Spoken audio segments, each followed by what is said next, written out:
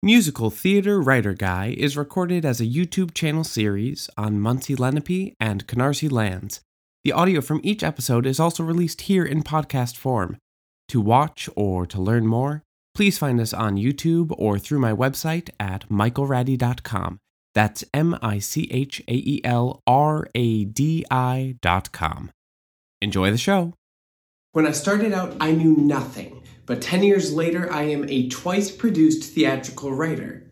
How did that happen? One of those common gatekeepers in any space, and particularly in the musical theater, is information. More specifically, the shared language used by insiders or people in the know. When I began writing for musical theater in college, that language was basically completely foreign to me. I had known a lot of musicals and acted in a lot of musicals, and I knew those inside and out. I knew a whole bunch of soundtracks, but my extent of shared knowledge was basically stopping at music and lyrics, or verse and chorus. I mean, what's a hook? Or a 32-bar chorus? Or an I want? Is AABA just a misspelling of ABBA? And where can I go to get these answers? To be completely honest, I was so far out of the know that I didn't even know to ask these questions. And who could blame me? I mean, where were people even learning this stuff? By the way, if we're meeting for the first time, I'm Michael Radi, aka Musical Theater Writer Guy.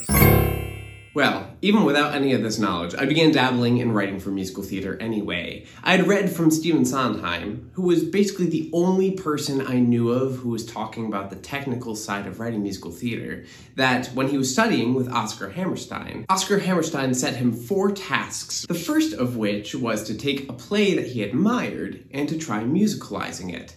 And I thought, well, if that's good enough for Stephen Sondheim, then that sounds like a good place to start. So, I took a play that I admired, A Streetcar Named Desire, and set about trying to musicalize it with absolutely zero knowledge on how to actually do it. Perhaps not the best idea, but I can tell you looking back, I actually had pretty good instincts. Some of the music worked well, and the lyrics were based heavily off the Williams text, so it wasn't too bad at all. But the question remained, why was no one pointing little Michael in the direction of the shared knowledge of writing, or structure, or any knowledge base that had to do with musical theater writing at all? Even then, I wrote my first original musical in my senior year of college in the first semester.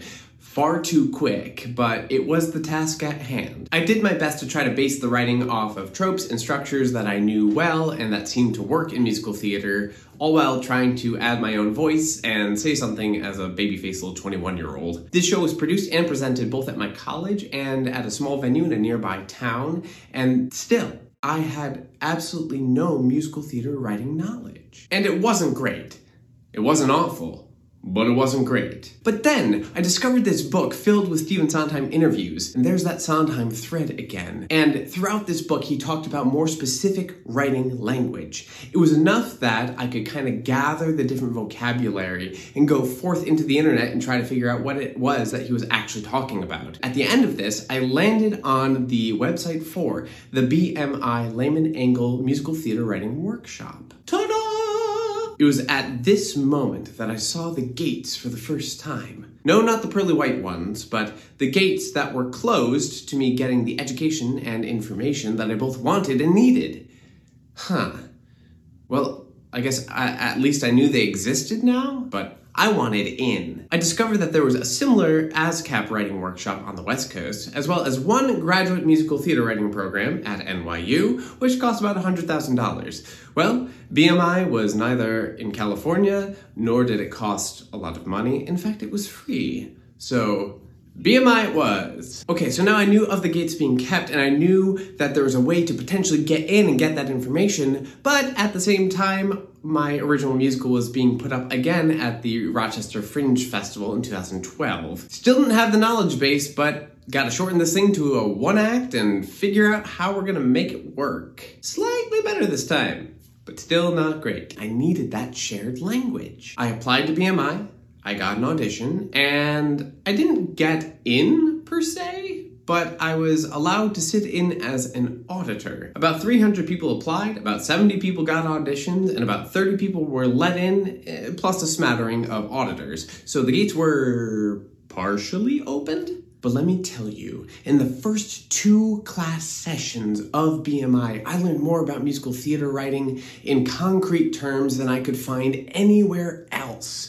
And most of it was wrapped up in that shared language that I just previously didn't have access to. The examples all made perfect sense to me, and what was being discussed I pretty much innately knew anyway. But the shared language, the vocabulary, is what allowed for those structures to kind of open up for me. They are what opened the gates. It's not when I re-auditioned the following year and I got into the class for real as a lyricist. It wasn't when The King's Legacy was put up in a workshop, or at the Emerging Arts Theater Festival, or we did a concert at TutorCon, or the industry readings, or even its world premiere. No, it was getting in that room and for those first 2 sessions, learning that vocabulary. I was let in on the process of how these things were made and given the shared knowledge, the vocabulary, in order to both talk about them and use them. And thus, I was able to find myself now a twice-produced musical theater writer, and I love that I'm here.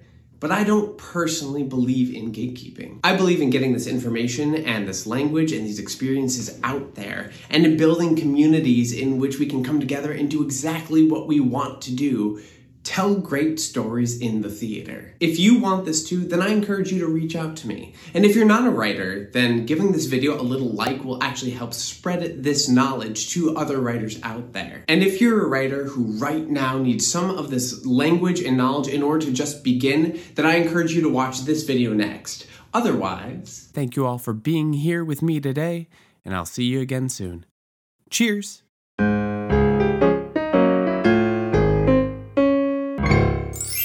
Thank you for listening to Musical Theater Writer Guy, available wherever you get your podcasts. If you enjoyed this episode, please make sure to rate and review this show, as it really helps others to discover what you already know.